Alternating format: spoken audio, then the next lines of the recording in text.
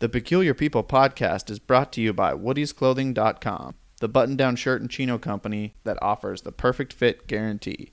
Guys, are you sick of wearing shirts to work or to church that are oversized or boxy? Are you sick of suffering through endless aisles and racks of clothing at the store or taking a giant guess on an online shop?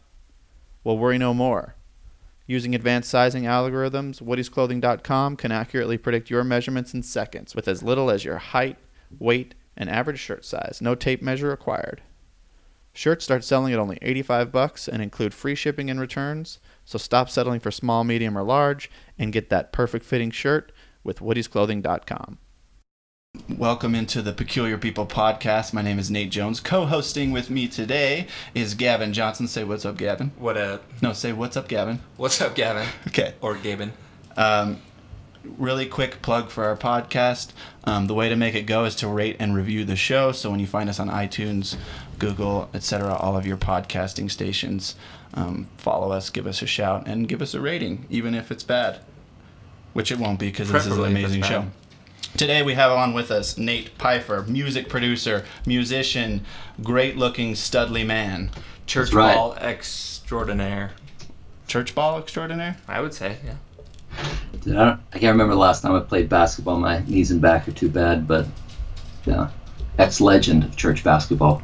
Ex-legend, League of Legends. If Ice Cube was to start a Big Three league of church basketball. Oh, yeah. I'd be on the bench, but I would be on the team. Nice. So, Nate, quick question for you. What makes you a peculiar person? Oh, man. Feel free to think about it. Or just say the first thing that pops in your head, whatever. I saw that the name of the podcast was that, and I was like, man, I hope they don't ask me that, because it's like when you go to the psychologist and they ask you what's wrong, and you say like, man, I'm paying you like $100 an hour to like figure that out for me.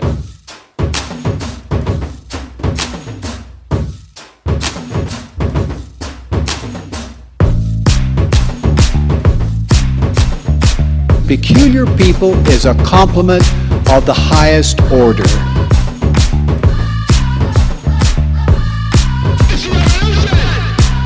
I don't know what that means. No one knows what it means, but it's provocative. No, it's not. It gets the people going.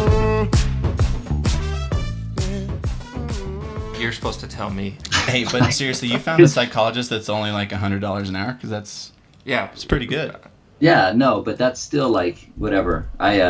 When I was I got severely injured as a child, and when they were trying to make sure that I wasn't going to be a psychopath the rest of my life, they sent me to a psychiatrist or a psychologist, and that really was his first question. And I think my first answer was like, oh, I don't know, man. Like, I swear that's why they have me talking to you. So and then the psychologist handed you like a flute and was like, no, try music.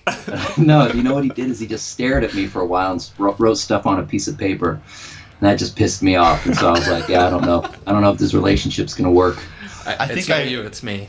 I think I heard that song on your first album, right? With what was that band when you were with the Moth The Flame? That's about an experience with a psychiatrist? No, I wish it was. No, unfortunately, I didn't write any of those songs, because those guys write really good songs. Mine keep me in my basement, but whatever. Probably my favorite song was "The Code Hero," the one about your dream. Like, no, that was interesting. I love that one. That was actually a real dream. But yeah, no, that's still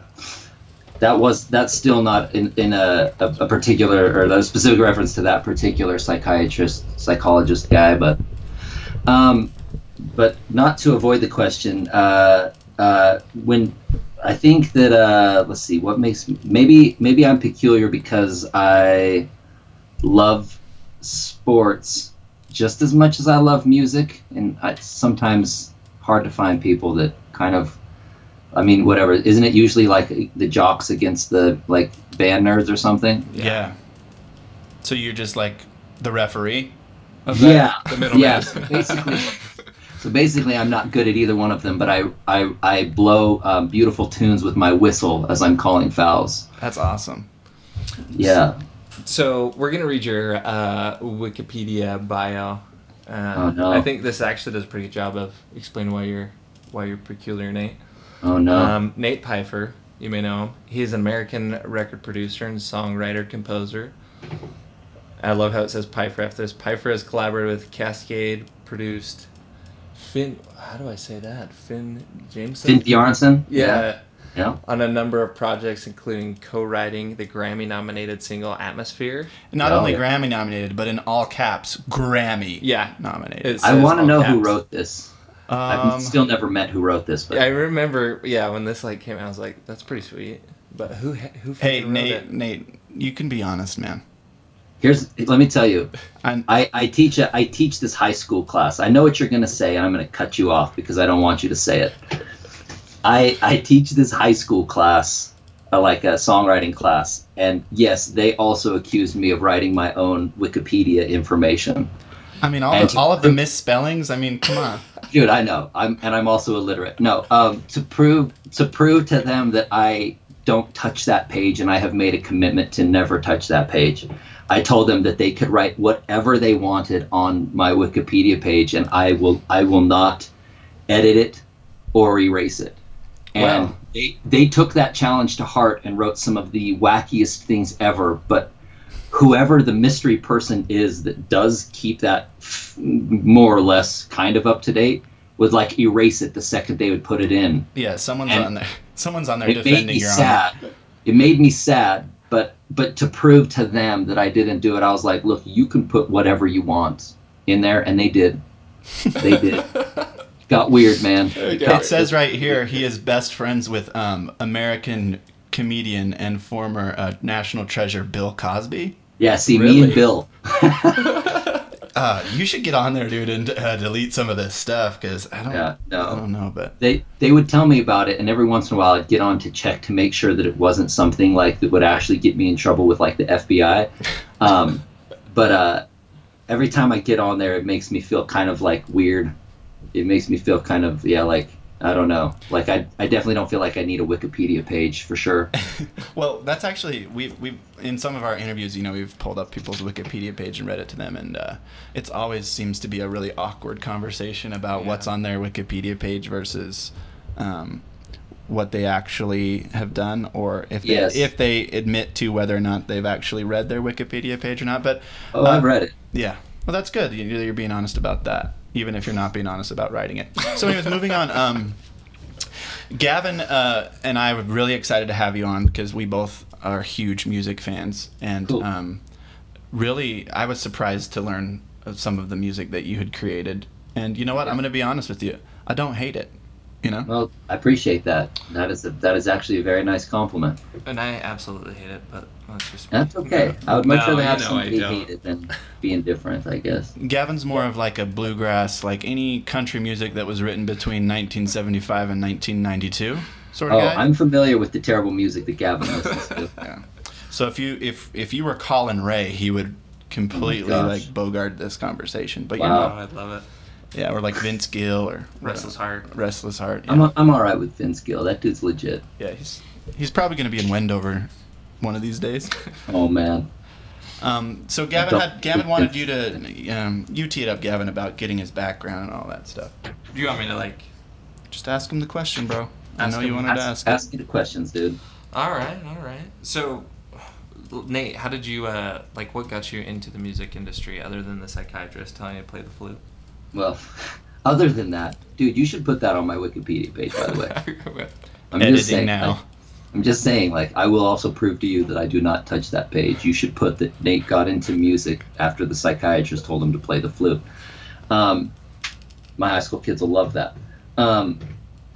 So, I mean, I've always been, I come from a very musical family. My mom sings for Motab. My dad, ever since I can remember, has always been part of some either men's choir or choir. Both of my sisters have always sung for various choirs. Same with both of my younger brothers. We've been we perform songs and stuff all the time as a family, and still do. And so I guess getting into the music business, it's hard to say specifically because I sometimes still don't really know what that even means. But I guess my first real foray into like getting paid to do music was when I met Brandon and Mark, who were the kind of founders of the band The Moth and the Flame, and just asked if I could like help record some songs for them, and they were like, yeah, sure. And that project then, got legs and really started doing some stuff, and that really kind of opened the door for me for any of the projects that I've done since then. Really quickly, before you got involved with them, what was your musical background? I mean, like, were you more of a singer, or were you had written instruments? Yeah. What's up? Flute? Yeah. I just had my own band, Code Hero, and that was even before that I had, I had like a ska band in high school and stuff like that, which did not age well. I unfortunately heard some of those recordings the other day, and I was just like, I can't believe this, but dude, whatever. I was like 17 or something like that and had no idea what I was doing. But I think my original dream had been like be a rock star, perform like my own songs with a band, and sell out arenas type of thing or whatever.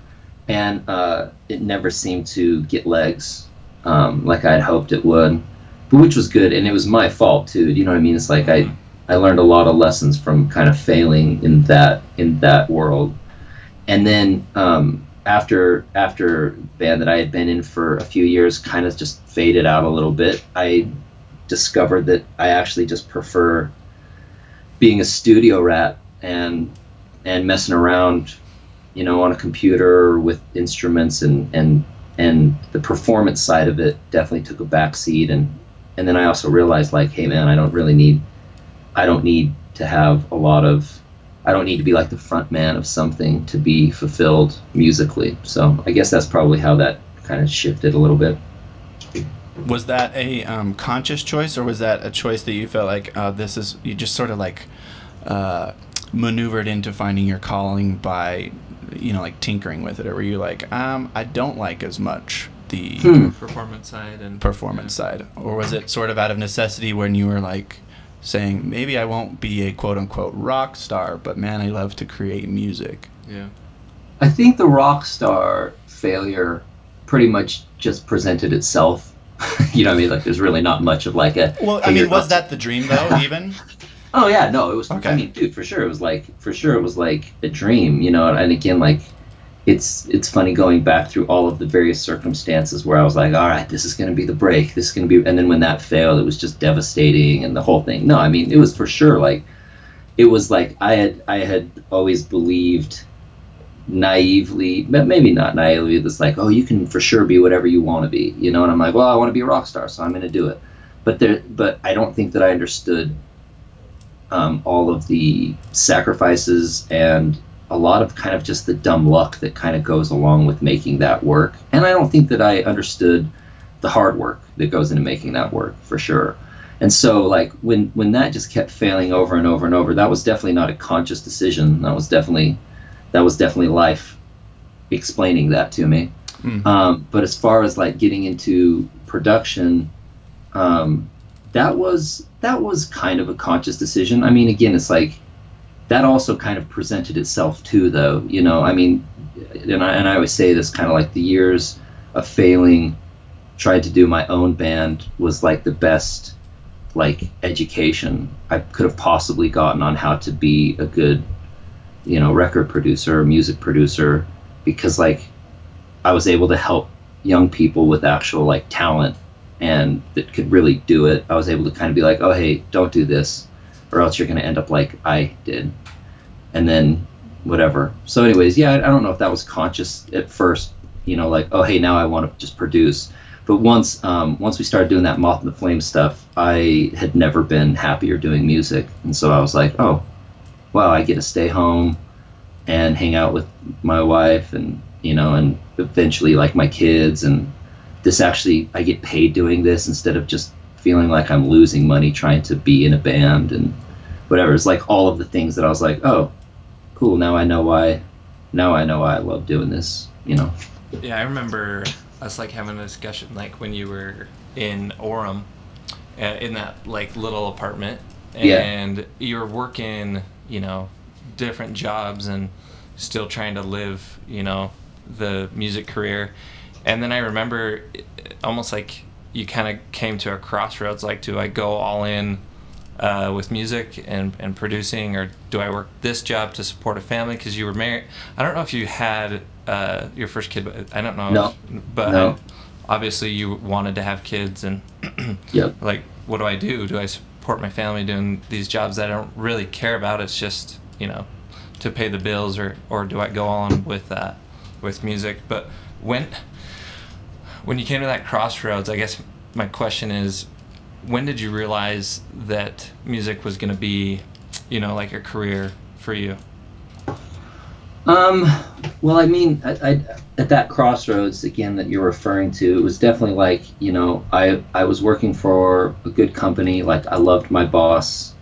I loved what I was doing. I still loved all of the people there, and it had been really kind of my only job since, whatever.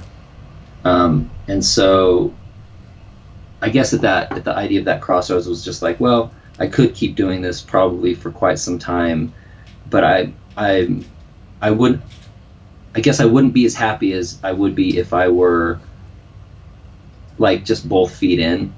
And it's like, I guess I would much rather just see what both feet in looks like, even if it means like failing and like having to go back to a job. It's like, cool, I guess I can learn to make that work.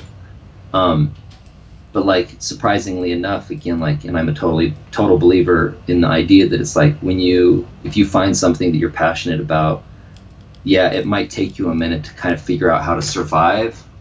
But if you're truly committed to it, like, you'll kind of figure it out, even if there's definitely some like bumps along the way, and even if you kind of have to take a couple bruises. Yeah. So tell me a little bit, going all in process. Did you feel like, being from like a small town, Logan, Utah, that you needed to make a big jump, like say scene wise, once you started saying, okay, like, this is what I'm going to do. I'm going to be a music producer. I love working with all these different artists. Did you ever say, okay, I got to uproot and go to LA? Or where was the compromise there? I don't feel like, that's a good question. I don't feel like that I've ever made any compromises, to be completely honest with you. I mean, LA is on the table and will always be on the table, but so would Austin, and so would any place else, and so it's actually kind of interesting because I think that there is this idea or this mentality of like, oh, to survive, to actually make it, you have to like go to New York or LA or wherever, right? But it's interesting because like my philosophy has always been like, work really hard and kind of just let things play out like they're supposed to. And so, I know a lot of people that kind of panic. Yeah. If the money's not coming in, or they panic if they're like, I'm not reaching the level of success I want, and then they start kind of aggressively pursuing the ideas of how to get bigger or make more money. And I say ideas very deliberately because like there's this idea that, oh, if I want to be more famous, I have to move to LA or I have to move to here. It's like, oh, if I want to make more money, I have to go to school and get a degree and then find somebody to work. It's like there's all these ideas of how to kind of reach that next level. And I guess for me personally, like I've had so many opportunities come to me because I feel like I'm committed and I try to work really, really hard, and I always hand in the best work I possibly can. And therefore, like, look, if LA makes sense at any point, then it's like, cool, I'm not going to say no, but like I'm also not going like, oh man, things aren't really legit until I get out of, Provo, Utah. And it's just like, man, like, dude, there are so many amazing things happening around me that it's like, I guess I just don't feel any weird unnecessary pressure to, like follow the whatever the idea or the path is that people think that you kind of have to, whatever, how it is. Like, dude, when you graduated high school, your parents probably were like, hey, you need to go to college, right? I mean, I guess I'm just saying is like, there are definitely like the ideas of what you're supposed to do. And I'm always like, man, I think I'm just supposed to try to be a good dad, number one, and a good husband, number one. And then and then try to provide for my family. And so it's like, cool, as long as those are at the top of my priority list, like I don't have to live in New York, whatever. I don't know. Do you feel like the way that the way that music and artists are able to sort of promote themselves now, and with streaming and just the way the technology has changed in the industry, has that helped you as a producer work with people maybe you wouldn't have been able to otherwise, or has it made it easier to just be like, I can really be anywhere? And I mean, we're recording this podcast, we're not in the same room, Sure. It's just kind of an interesting technology that didn't exist, maybe 10 years ago. Sure. It's an interesting conversation for sure, because again, like, I know a lot of people in the music world that are kind of freaked out a little bit about how easy it is for any 15-year-old kid to borrow their parents' computer and pirate a copy of Fruity Loops and make beats and have a SoundCloud page or put it up on Spotify or whatever, right? And I know that kind of freaks a lot of people out, because there's this idea of like, man, like the whole reason we had labels was to help kind of find the good stuff and kind of sort through that, which isn't true. So the accessibility has definitely made my job different than I thought it would be. But man, I just think that there are enough kind of like pros and cons. I think there are enough pros and cons with the accessibility that, man, like anything else, it's like just figuring out how to use it to your advantage. Like, I love the fact that yeah, we can be talking over Skype. I love the fact that I can work with a band that lives in LA, and we can send some ideas back and forth and knock some tunes out. Like, I guess I love the fact that I don't have to always be in the same room as somebody. But then I also sometimes I get bummed out that I don't get to always just be in the same room in a studio with somebody, Yeah. I guess I know that that's kind of a non-answer, and I feel bad for ever giving non-answers to good questions. No, it's not a non-answer. I think the interesting thing is, or the follow-up I would ask is, the creative process must change a little bit, because like, I love music too. I watch a lot of documentaries on like some of my favorite bands, and you always hear the story of how the album was created. We burrowed into a studio for a month, and we came out with these 12 tracks or whatever, and this was based on our time living here or there. But it's interesting to me too, is like, maybe the creative process has changed a little bit. Like, has it allowed you to still feel like you're creating the kind of music you set out to create, or how has that evolved over time? Sure. Again, like, first of all, again, it's a great question, a good conversation, because I don't think that there is a perfect answer to that. Meaning, like, dude, there is something that is beautiful and romantic about 5 people getting in a room somewhere for a month and not leaving until they like leave with a record. And it's like, you can hear that. I guess I don't feel like art, I should say. I don't feel like art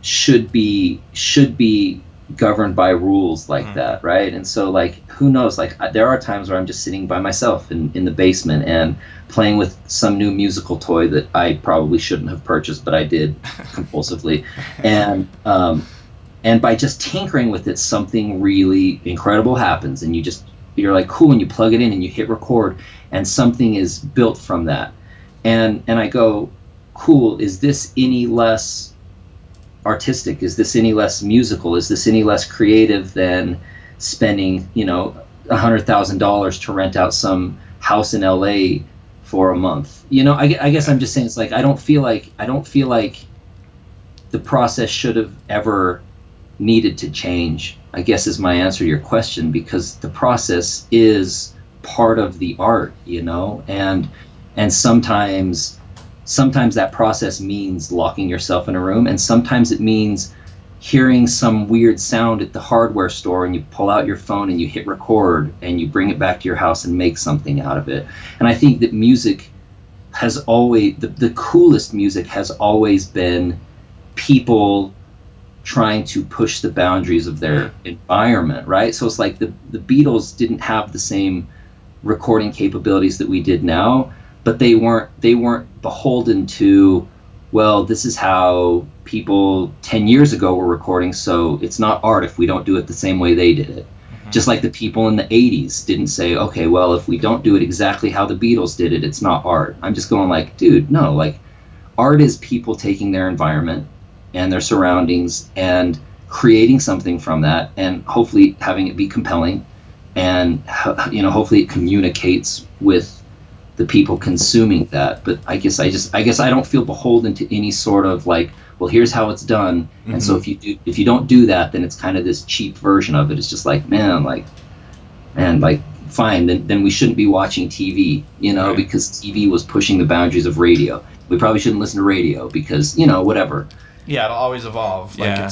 it's way different to make music now than it was 10 years Well, ago, 20 years ago. Sure. The CDs, and then there was the cassette tapes, and before that was LPs and Yeah. albums. So it's always going to change. Instead of lamenting that, we should embrace it and be like, that's rad. I just liked how you highlighted, like pushing the boundaries. There's not necessarily any rules, and I'm sure you've collaborated with so many different people in your industry, and it's been cool to because I don't feel like I'm very gifted in that space, but to see you hear something and then come up with listen to it later, I'm like, I don't know how you got that and got it to this point, but it's been really cool. But what do you feel like, since you've worked with so many different people, Nate, what's been some your favorite artists to work with? And who are some of a Yeah, lot of the different I was artists gonna that you say work with? that's too unfair to ask me, because Yeah. again, I feel like each project that I get the chance to work on, or any band that I get to work with, or artists that I get to work with, they definitely they fill a different void kind of in my musical heart. So it's I can't say that I've had a favorite artist. necessarily.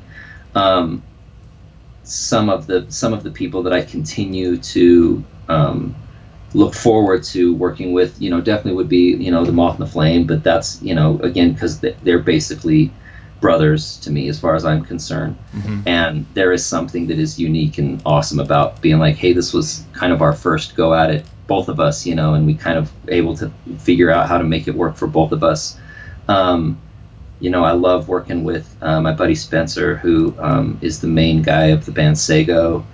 I love jamming with him. He's super creative. Both Libby and Spencer from Middo, obviously are a big deal. Whatever. It's I can't start listing too many people, Yeah. or it's going to be if any of the people that I've worked with listen, they're going to be like, why didn't he say me? And I'm Right. going to get a bunch of weird text messages. So I don't know. My favorite, Those were also some of the first people that I ever got to work on their albums. So that's probably partly the reason. Obviously, my friend Finn Bjarnson, who I work with still quite a bit, and Ryan Kaskade, Ryan Radden, obviously that's such an amazing working relationship. Whenever I get to hang out with Kaskade and listen to tunes and try to write lyrics. Speaking of Finn and Kaskade, who would you say musical taste, what they produce, mirrors your own style, and whose would you say has pushed you creatively, that's way different than what you would think of to come up with in terms of stylistically or creatively, etc. Sure. I mean, man, dude, I don't know. I mean, it's hard to say. I've been working with this kid named Sid, who does hip hop music. Me and my friend McKay have been kind of jamming with that dude, and that stuff's intense because I don't have a background in hip hop, but he's such a cool dude. He's just hey, but I don't want you to come in and act like a hip hop producer. He's I want you to produce my hip hop tune like you would produce a tune that you just think is good. And what's his name, so we could our listeners could look him up? He goes by Citizen King. His name is Sid Baptista. Citizen King? Citizen King. That's cool. King, yeah, King. Nice. Yeah, I'll have so to look he's it up. super cool. Obviously I had never set out to do dance music, so when I started working with Kaskade, he obviously was opening a whole new world of that world that I, again, it's when you think dance music, pretty much everybody that doesn't know, it just thinks oh, you mean like unza, unza, unza, unza, unza, unza for like 10 minutes. And it's like, of course I thought that too, right? Yeah. And it's funny because, like Ryan would give me a bunch of, that is Kaskade. When I say Ryan, I probably shouldn't be so formal, but Kaskade would give me songs to listen to. This guy and like, name dropping over here after I we know, ask I know, him to I'm sorry, name drop. I'm What a sorry.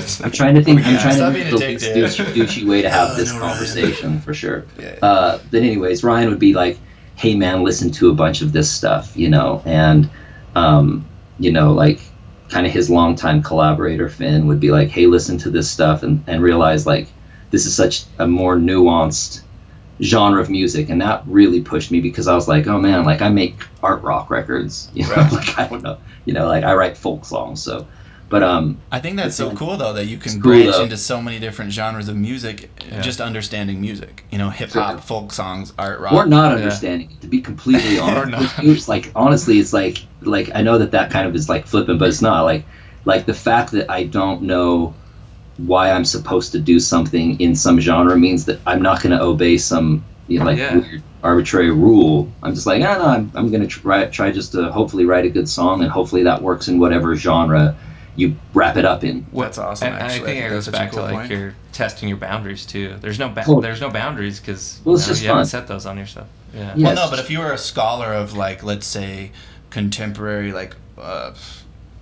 composers or something, and maybe you're an expert on it, maybe what you create is going to be a product of that. But when you approach something totally. like hip hop with ignorance, Well, it's like because you're there's no in so rule here. cool. I'm just doing this thing, I'm just and I what think sounds good. What? yeah, Yeah. maybe exactly. that's really interesting. Yeah, it's just influences. I mean, if that's what your influence is, of course that's going to show up in your music, Yeah. so whatever. So, Nate, is there something that you like within the music industry that you don't like? Just really gets you, or what don't you like about the music industry? It's interesting. I don't know. I think that there's a bunch of like music that I might not care for. Yeah. What music do you not listen to? I mean, whatever. Spice Girls. I'm not gonna do my job. You my can't job is not pigeonhole pissing yourself off to people say that are that. potential employees. Okay. Potential clients. He so said country and Rastafari and everyone. Dude, country. I'm not a Well, pop country. I love that- old country, but man, I hate pop country. Not so much like what music you don't like, but like just The processes of things. yeah, or like I discovered a new genre of music. My friend in New Jersey, his buddy started a band, and it's called Trap Country. Have you heard of this? What? I think so, and I don't want to know. I'm not joking. And like it's literally like trap beats slowed down and country music sung over it. Over the top of it. I think country music has appropriately the reputation for just being like the stupid version of like any other genre of music. And I know like somebody's gonna text me about this, but like pop country, really, I can't think of anything worse. But as far as processes go, like I don't like that. There is one thing I guess I can say that I truly despise. I despise people that prey on young artists, because unfortunately now that music is so accessible, it seems like kind of like everybody knows somebody in the music business, quote unquote, whatever that is. Everybody kind of knows somebody that works as an intern at some label, and then these people kind of go out and prey upon like people even in like my community, where I get a lot of young people saying like, oh hey, I just met this dude that works for like Capitol Records, and you're like, no he doesn't, and they're like, yeah, but his buddy is like one of the main people over there, and he said like if I sign over like all of my rights for the rest of my life, including like my name and brand, he'll help make me a star. And I'm like, that dude's just a predator. But unfortunately, this young person is probably so scared that this is their only chance to make it, that they'll like sign that deal and then regret it for the rest of their lives. So I actually, and I'm sure that's been around forever, but that is something that it feels like in my world has become more prevalent, and I truly actually despise those people. Not just that That's process. crazy that you say that, because I almost feel like my tendency would be to believe that it should be becoming the opposite, as more people like approach music as their own brand. Everybody can create it, put it out. Like the No. Chance the Rappers of the world or whatever, where Yeah, he's you would not think, signed right? or anything. It almost seems So like you a would fear think that. tactic. Like if Not you don't. signing is something totally different. Sorry, I didn't mean to cut you off, Gavin. No, you're good. I was saying not signing to a record deal is totally different than what is happening. And what is happening is a bunch of people that probably aren't ready to be famous yet and probably don't have their songs there, but are so worried, and deep down maybe they even know that they're not ready to make it yet. Look at this as such like a, oh man, if I don't take this chance, then I'll never be famous. And they're scared, and so they make a decision because they're scared. And I guess that's kind of my thought, is that, you know, like, it makes me sad because I wish I could, and I try to always tell these people, like, hey, look, you're not good enough yet, you're not ready enough yet, and that's good for me to tell you this so that you don't do something stupid. Instead, be like, hey, I'm gonna get better, and then when the time comes that I know that I'm good enough, I would never sign anything stupid like this, right? Right. And so I guess that's kind of why I despise these people, is because I feel like they're genuinely taking advantage of people, where they see like, hey, cool, maybe this person could develop into something awesome and I might make a quick buck, and it costs me nothing up front I'm taking no risk. I could go out and sign every 17-year-old, you know, kid with a good voice, you know, and all 100 of these kids all think, oh my gosh, like this is my one chance to make it. And then when inevitably they don't, because they're not good enough, they are like, cool, now I guess I'll just go and do something else with my life. And I'm like, man, you could have been really good, you know, but I don't know. I wonder, just as a quick follow-up, like I'm just wondering if that is sort of a symptom or a consequence of the fact that record companies, and correct me if I'm wrong, you maybe to survive as like one of these labels, as one of these people, you have to just be signing a million unproven acts more than you had before, where you had all the power and people were coming to you. Like, is there maybe a fear there that they've just got to grab everybody while they can, and yeah, they're not going to pay them because who else would? Yeah, first of all, it's not the labels that are doing this. Oh. Like, it's literally just freaking schmucks that like Just schmucks. that literally like know, like one of their best friends from high school that they haven't talked to in 10 years, like works at the front desk of Columbia. You know what I mean? I guess I'm just saying, is like this, it's not the labels that are doing this, because believe it or not, labels have had to learn how to really like trim the fat. Like they can't just be signing anybody anymore, and they usually won't sign you unless you have something really profitable already happening, because they just don't, they're not the same money makers that they used to be in some aspects. And so like the labels themselves would never just go around signing people like they used to. And now it's definitely more just these like freaking creep predatory homies that just whatever, that are just like, you know, these people that just whatever. And they're hoping just to kind of shortcut the system too and just make a couple quick bucks. So having this experience of like working for as long as you have producing music, what at this point gives you the most satisfaction, and when you look down the road 10-15 years, like what do you like, what would be the goal place to be in terms of the music you've created? I mean, that's a heavy amazing question. Oh, okay. No, it is an amazing question, but there's no way I'd be able. Thanks, I came up with it. I've never heard a better question. No, it's true. I mean, I think that like so many of my goals have already been reached, which is like, brag about it. I don't have a boss. I work in my basement and watch documentaries on Netflix all day while I'm working.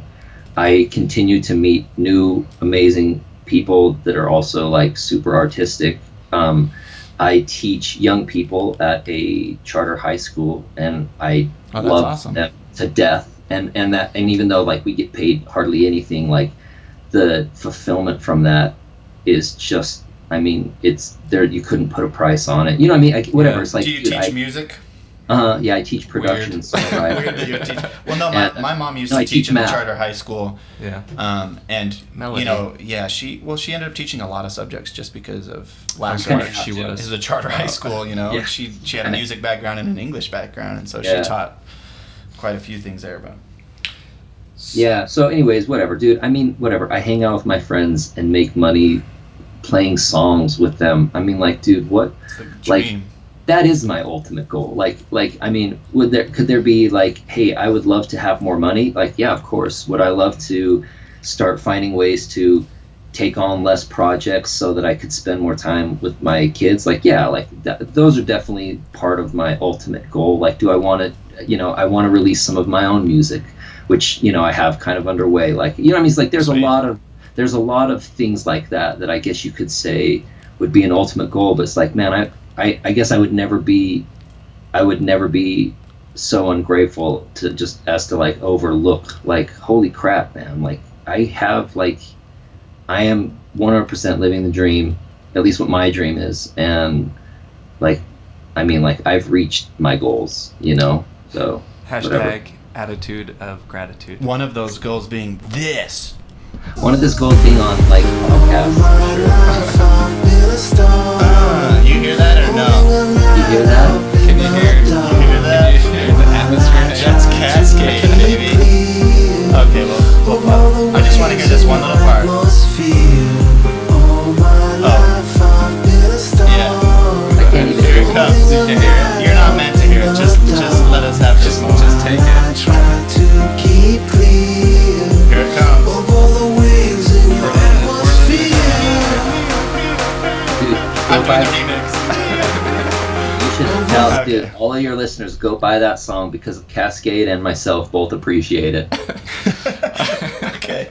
All our listeners go buy that song because Nate and Kaskade both appreciate it. So Nate, one more question here, and then we'll finish up with some rapid fire questions in the hot seat, because I know you gotta get out of here. But Yeah, my Yeah, people. you got a documentary on your basement on pause right now, I'm sure. So obviously you're LDS. How do you feel that being LDS has shaped your career? Do you feel like it's caused challenges or provided opportunities? Kind of walk us through how you feel about Sure. that. I don't feel like, as far as challenges go, like I literally can't think of a single challenge that it's ever posed, because like like my faith is like what really just makes up who I am, Right. creatively and just as a person. I mean, whatever. I guess it's like a lot of people have asked, like, well, how does your religion like influence your music? And I'm like, I guess I've never felt like it's influenced it any less than, oh, that's just part of who I am as a person. And so, like, I guess it influences 100%, but yet at the same time, I'm like, I don't feel like that means that I have to be going around writing songs like praise Jesus, all the time or whatever. Again, like, I guess it's an interesting question, because like I feel like it's another one of the things that just kind of like makes me who I am. And so so that it just works for me. As far as opportunities go, I mean, it actually has provided me a ton of opportunities to, I mean, as you know, Kaskade is also Mormon. And we were introduced, through Finn, through like the Utah community, kind of the Mormon community here. And so, and again, a lot of the people that I work with, I mean, the whole reason I even live where I live is because one of my friends, Hoon, was one of my mission companions, and then we played in a band together. And then, by the way, pray for Hoon.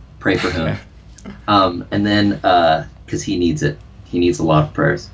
And so, whatever. I guess I'm just saying, it's like I don't feel like it plays a small part in anything. It is just kind of, I don't know. Does that make any sense? Like, it just is me, It's So a part of who you are. So sure, of course, it shaped my career, because every decision I make is determined by who I am as a person.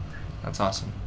All right, man. Well, we have a little segment here where Gavin just is going to rip off about Dude, this 5, is going to 6 be weird. I fastest know questions. it, It's going to be man. really weird. Insta-Gav. Dude, I know that this is gonna be It's weird. called Gav's Got Questions. Oh my rapid God. fire with Gav. Yeah. All right, Gavin. But And like the you said, rule is it's you gonna just be can't weird. think about it and just give us a little. You can't think or pray about it. Yeah, You just gotta. you can't pray about it. No, you just gotta get just. First, You can have a prayer in your heart if you want to. Yeah, I always have have that in your I heart, already Nate. do. No, because I know this is going to be weird. All right, let's go. All right, man. So I'm just gonna say it, and I just first thing that comes to your mind, just rattle off. No judgment zone. Okay.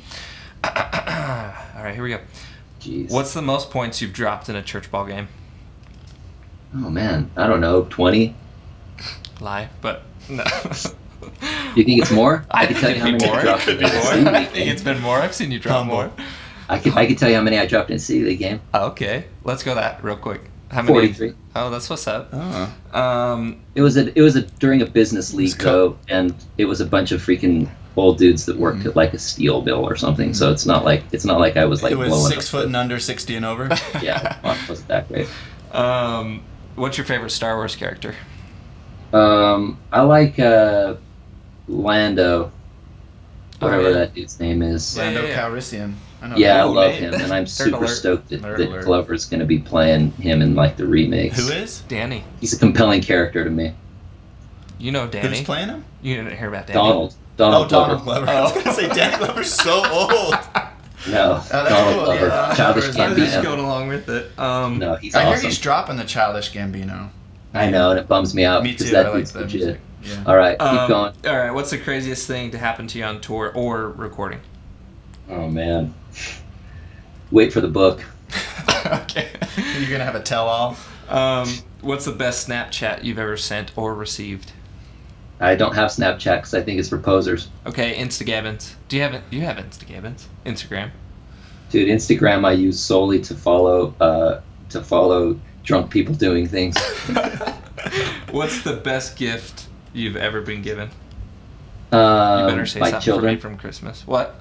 My children. Oh, that is. Is that too sappy? No, Let's no, see, no, I've no. also been given, I don't know, I've been given some sweet clothes. My buddy Ryan Innes gave me this awesome Utah Jazz, like kind of like board, like wooden wall hanger board that his sister made. So that was pretty amazing. I think my best It's the gift thought was that counts. the shirt you gave me with your face on it.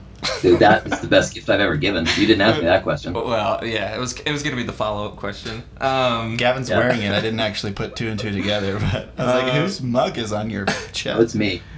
How's your fantasy football team looking this next year? Oh my gosh, dude!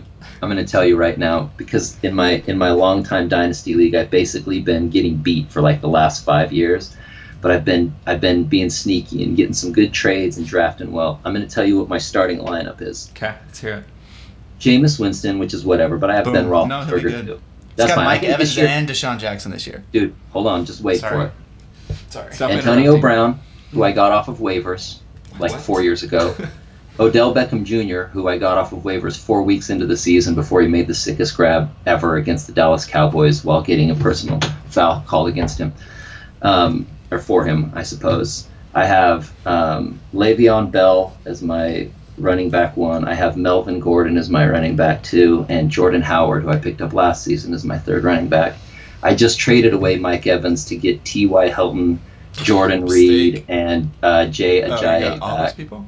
And then I had Travis Kelce from a different draft as well. Oh, So yeah, he's money. that's my starting lineup. Love it. Hey, I've been putting in the work, and this year I'm not going to lose. Hey, that's just put in the work. Good things will happen. Okay, if you could eat one food for the rest of your life, what would it be? One food. Pizza, probably, Nice. or mashed potatoes. Man, I love both of those. What's something really weird that you're super proud of? Something really weird about you that you're super proud of? Dude, I don't know, man. Dude, that's a weird question. Thanks, I don't know. man. Dude, it's subjective. Dude, weird. What does that even mean? Weird. I don't know. That other people might not be as proud of, maybe? Oh, I don't know. Like, I'll ask my friend Mason, and I'll text you. Yeah, tweet it at us. Tweet at me. Tweet it at you. Snap it, bro. No, And that's it. Proposers. I took it easy on you. Yeah, Dude, we here's must something do that's that. really weird about me. I've Oh. never taken a selfie and posted it. That's actually And that you're is proud of that 100% because you true. volunteered.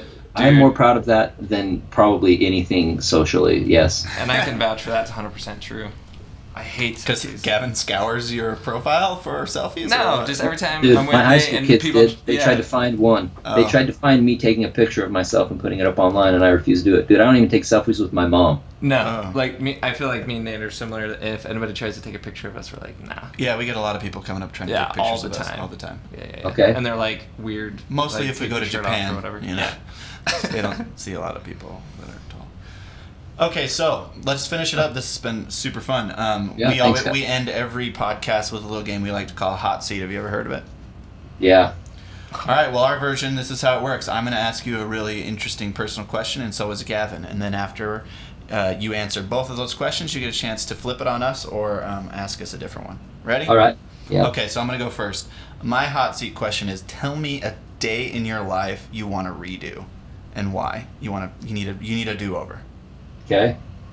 Do I have to answer this now, or do I wait for Gavin? Now and then I'll Okay. that's mine, right? Yeah. Dude, here's a day in my life I wish I could live over. When I was like, maybe like 9 years old, I was at this scout camp thing in Logan at the fairgrounds there by like Willow Park, and everybody's having the good time or whatever. And one of the ladies that was like the leader, she was like, "All right, you have to do the zip line thing, and like as you do the zip line thing, I'm gonna like she would like squirt like a squirt bottle or like a whatever, like a super soaker or something as we're going down. And I was like, okay, don't super soak me though. And she was like, okay. And as I was doing the zip line, she hit me with the super soaker, and like I freaked out and like grabbed it from her and like poured all the water on her or something like that. And she was like crying and stuff like that, and like everybody was just like, it was like the record had like screeched like, and everybody was just staring at me. And then I just like walked home and got in serious trouble, but it didn't matter how much trouble I got in. I've still never been able to get that gross feeling out of my gut that I felt when I freaking hosed her down with that. I was like, dude, why was I so freaking weird and neurotic at 9 years old? Like, Don't come on, super man. soaker me. I told you not to super soaker me. That's your fault. You have no idea the guilt that I still like hang on to because of that. All right. So Nate, right. what single event has had the biggest impact on who you are? Dude, I don't want to just say the kids thing because that's too easy. Yeah. Let me think. Don't say Dude, being probably, born. Dude, probably honestly, like another really profound one was when I like jacked my knee up playing basketball in high school. Mm-hmm. Like during warm-ups of all places in like the preseason, I like screwed up some meniscus or whatever in my knee, and I had spent like the entire summer before basically just trying to like work as hard as I possibly could to be not only like on the team but be like good and play. And things had been definitely looking promising at that point for that. And then the knee injury basically just derailed all of that. But that was at the same time my dad got me a bass for Christmas, and I started doing music kind of like with my friends to kind of fill that time that I had been spending doing basketball. So that ended up actually having a very profound change, again, like I would have never, played in the NBA or anything. And so it's like what I ended up doing instead is something now that I do as a career. So That's actually really cool. That's though. really cool. It's like Yeah. one of those tipping point moments. it really was. At the time I was just sad and Yeah. depressed and all of that, but it ended up working out. Nice. Do you want to flip one of those questions back to us or ask your own? Let me think. All right, here's my question. If you could get followed on Twitter by any single person, your podcast, I mean, who would be the person on Twitter that you would want to follow your podcast? Oh, that's such a freaking good question. I know. Anybody? No. Don't try to. Do you know him? Are you gonna get I him want you to tell follow? me who it is because I'm gonna start shooting out like, Yeah. hey, they want you to follow them, so make it somebody good. My first thought was Will Ferrell, Okay, I love that's a Will good one. but then I thought, but that was before you said the podcast. Yeah. But I would still have him be up there. I would love for the biggest like podcasters to follow us too. I know, so Joe Rogan. All right, dude, I love him. Yeah, okay. I love him. I like that's a good answer too. Or like What do you think? Bill Simmons would be one that I would love to have follow me. I like too. Bill Simmons, but he's such a dick sometimes. He is a dick, and so is Colin Cowherd. But I listen to their Yeah. podcasts I do pretty too, but religiously. I actually, ever since Hayward went to Boston, I've stopped listening. I literally can't haven't listened handle to Bill Simmons Celtics haven't listened all to the him since freaking then. time. Okay, Yeah. so actually, last person I would love to have follow us, just because I think that would give so much credibility just as humans. Malcolm Gladwell. Dude, that dude's, yeah. He's I'm totally brilliant. with you. He's a podcaster. I he's worship great. his books. Yep. That would be number one. Same Good. question. So go ahead and hook that up. I know you know each other, so. Good. Now I'm going to work on it. Same I'm gonna question try- to me. I'm going to try to give him a follow. Okay, Gavin, what do you got? Michael Bolton. I'm so nervous. I love Michael Bolton. Oh my gosh. Okay, whatever. No, just, I do like Michael Bolton, but we talked about that last time when Chelsea's on. No, that's a. Oh man, I mean, you know, President Trump. I thought about that, but if Barack followed us, that'd be cool. Oh, that'd be legit. I love Barack.